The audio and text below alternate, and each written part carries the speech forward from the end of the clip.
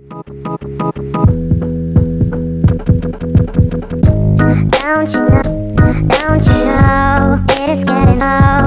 people, welcome back to one more episode in Salesforce Cast podcast.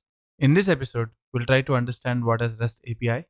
That is something on which I have been getting lots of emails. So let us get started. First, let us look at the acronym of REST. REST stands for Representational State Transfer, and what it means is it is basically a software architectural style. Let us say there are two platforms which are built on two different technologies altogether. And when we want to make sure that two-way data transfer happens between these two platforms, that's when we'll make use of REST API. And when I say two-way data transfer, what I mean is first platform's data is being sent to the second platform and vice versa. So let me give you a use case and you'll understand it better that way. Assume we have a Salesforce org, and when a user opens a account record and when he wants to fetch all the tweets associated to that particular account's Twitter profile or Twitter handle, and if he wants to dump them in a VF page or a Lightning component and display it to the user, in the backend, what we do is we try to make a call out to REST API provided by the service provider, which is Twitter in this case, get all the results and display it to the user, as I've mentioned earlier, either in a VF page or Lightning component. In this case, we are trying to fetch the results from Twitter platform and display it in the Salesforce platform. So, like I have mentioned earlier, we are trying to fetch the data from one platform and we are trying to display it in another platform. Likewise, let us assume that a user posts a tweet asking the status of his case by providing the case number. And when the agent has to answer to this tweet, instead of logging into the official Twitter account, we can do the integration by using REST API in such a way that the agent replies, and that too from his Salesforce org, and it will be posted as a reply to the respective tweet that the user has posted. Here we are trying to post the data from Salesforce platform onto Twitter platform. So REST API is used in scenarios where we need two-way data transfer. Before we start working on using REST API of any platform, say Twitter, Asana, and etc., we need to navigate back to the developer portal and we need to check out if a user has to get authenticated before he makes a call to the REST API. In case a user has to get authenticated before he makes a call to the REST API, then we need to take care of something called authentication. And I did a session exclusively on authentication, and I would request you to check it out if you have not checked it. If there is no need to get authenticated, then we would need something called API key using which we can start using the REST API. And here, when I say user getting authenticated, what I mean is in the backend, once again, we'll be making use of REST API to make sure that the user gets authenticated. As I've told you, in case you're not aware of how to get authenticated using REST API, I did a session exclusively on authentication and I would request you to check it out. So, in layman terms, we can think of REST API as specific URLs for specific tasks. Let us say we are interested in inserting a record in a third party platform, and in such scenario, we'll be given a URL which we need to make use of, and we need to provide necessary inputs when we make a call to this URL. Likewise, in case we are interested in updating an existing record in the third party platform, then we'll be given a different URL for this purpose, and we need to make a call to this URL by providing the necessary parameters. And then, before we try to understand more about the REST API architecture, we need to understand few things like what is a request and what is a response. So, I'll try to throw some light on these things. To start with, let us look at what is a request.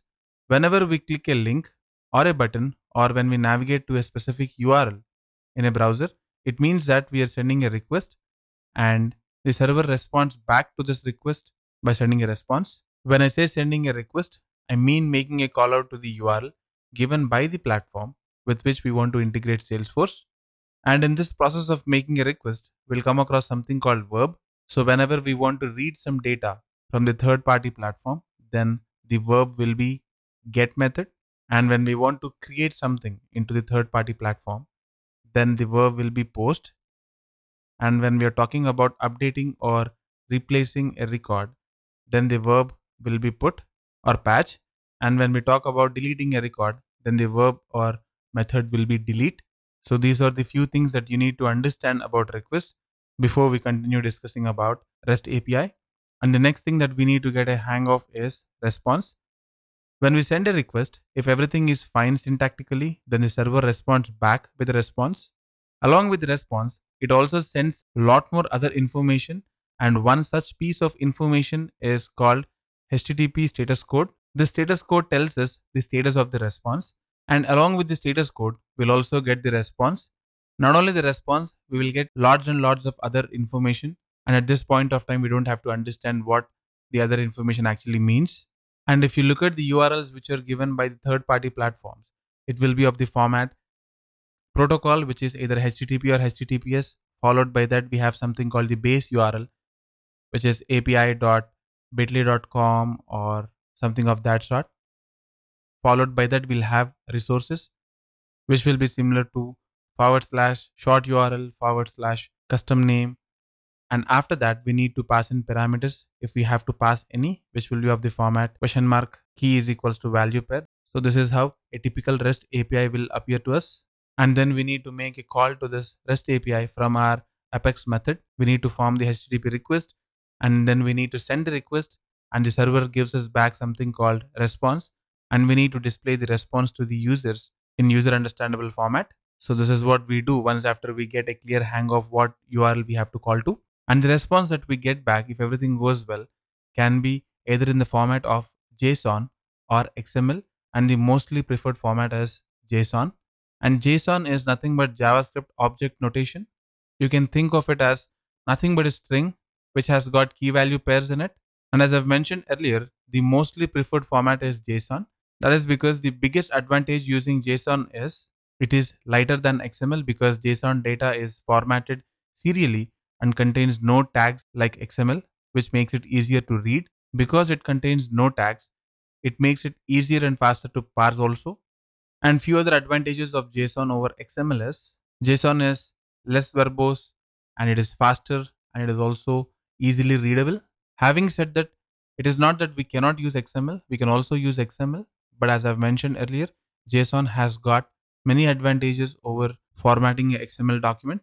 And we also need to understand that we can create REST API using our Apex framework, which means we can create unique URLs for a specific task, and we can give it to third party platform developers, and we can tell them that they can make a call to this URL to perform a specific task and another URL to perform a specific task, so on and so forth. So far we discussed about making a call from Salesforce platform and consuming the REST API given by third party platforms. Likewise, we can also make a call to this REST API from other programming languages or platforms like Android application, or we can also consume these URLs from a Ruby on Rails application, so on and so forth.